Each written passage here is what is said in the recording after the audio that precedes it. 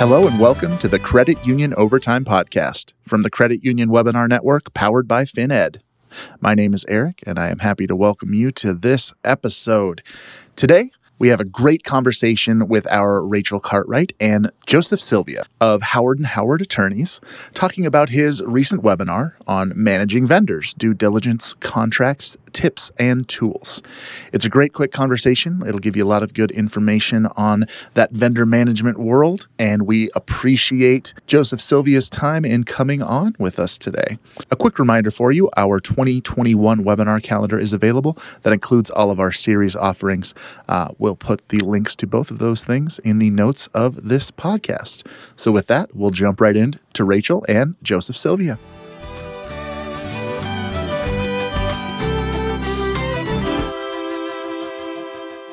Hello, and welcome to Managing Vendors, Due Diligence, Contracts, Tips, and Tools with Joseph Sylvia.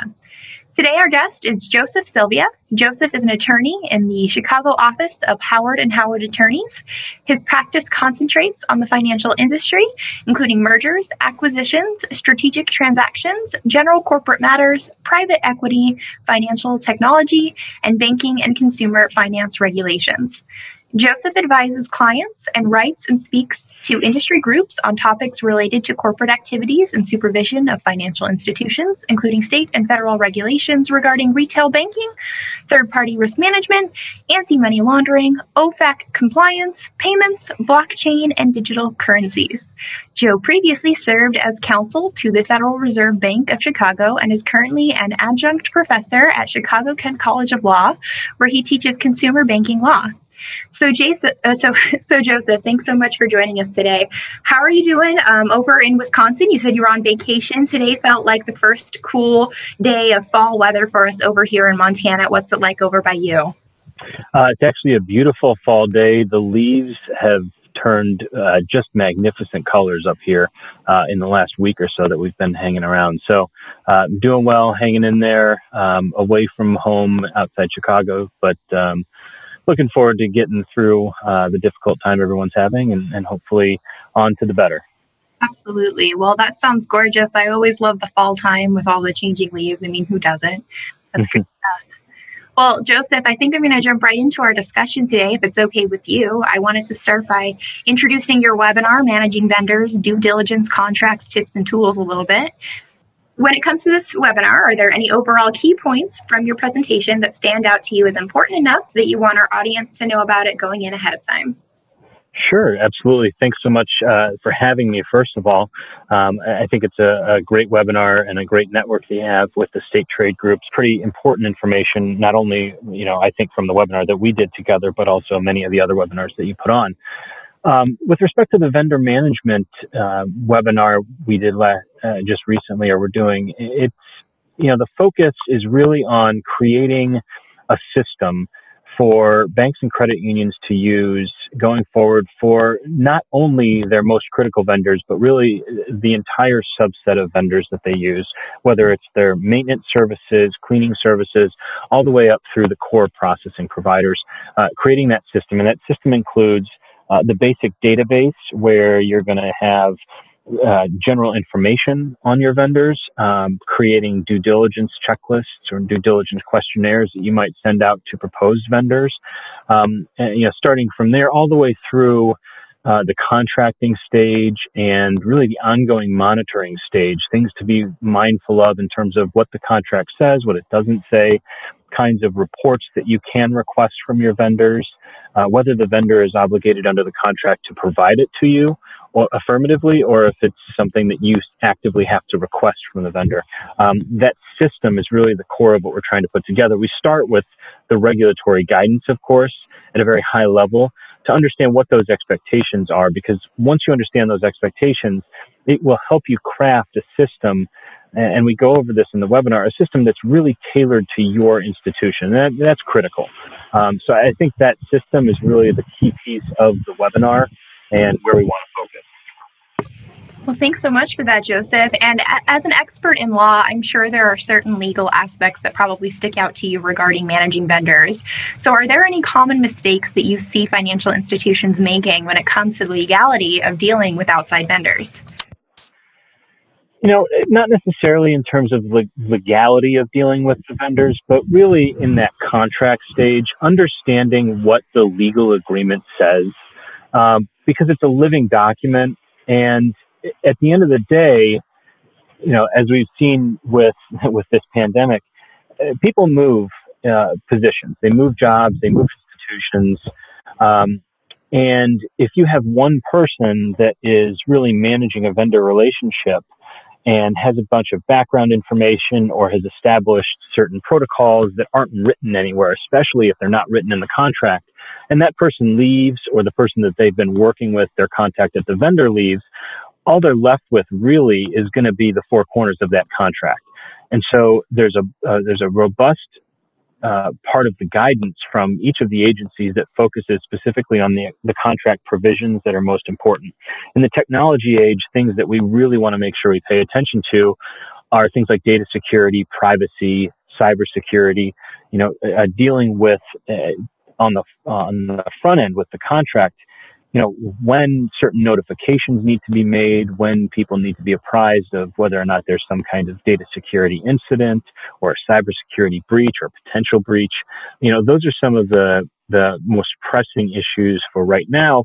And again, those are really focused on the critical vendors, the technology vendors. The agencies are really hyper-focused on technology service providers right now, and especially the CFPB with consumer data, whether it's your member or your customer. That data is going to be very important to the CFPB as the consumer protection regulator in this day and age. So those are some general thoughts there to start with. Well, great. And so, I'm sure that this webinar, of course, is a great tool for institutions to use to help find good techniques for vendor management. But are there any resources that you can think of that institutions can contact for help making sure that they're managing vendors correctly and safely? Yeah, absolutely. I keep going back to the guidance from their particular regulatory agencies. Whether you're a bank or a credit union, your agency has robust guidance out there. There are also examination procedures, which are used by the agency examiners who are coming in to review your vendor management policies, processes, and program. And those exam procedures have a whole laundry list of questions that the examiners are going to ask or explore with you. And to the extent that you can, or you're able to, essentially you have the test before it's time to take the test, right? So if you take those exam procedures and that guidance, you're given a really robust starting point by which you can assess the program before the examiners come in and assess the program, understand your program, understand how it is or is not tailored for your particular institution, and kind of remediate accordingly before you have the exam. Well, that's great. Thanks so much for that, Joseph.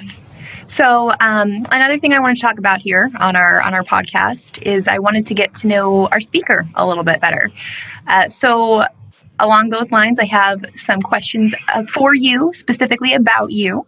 My first question is, what is your favorite part of your job? And I know that's kind of a lot to ask, so if you need a moment to think about it, take it. But just what do you really enjoy about what you get to do? Yeah, no, great question. Thank you so much. I think my favorite part about being a financial services attorney with kind of a split focus between corporate M&A side and the regulatory side is really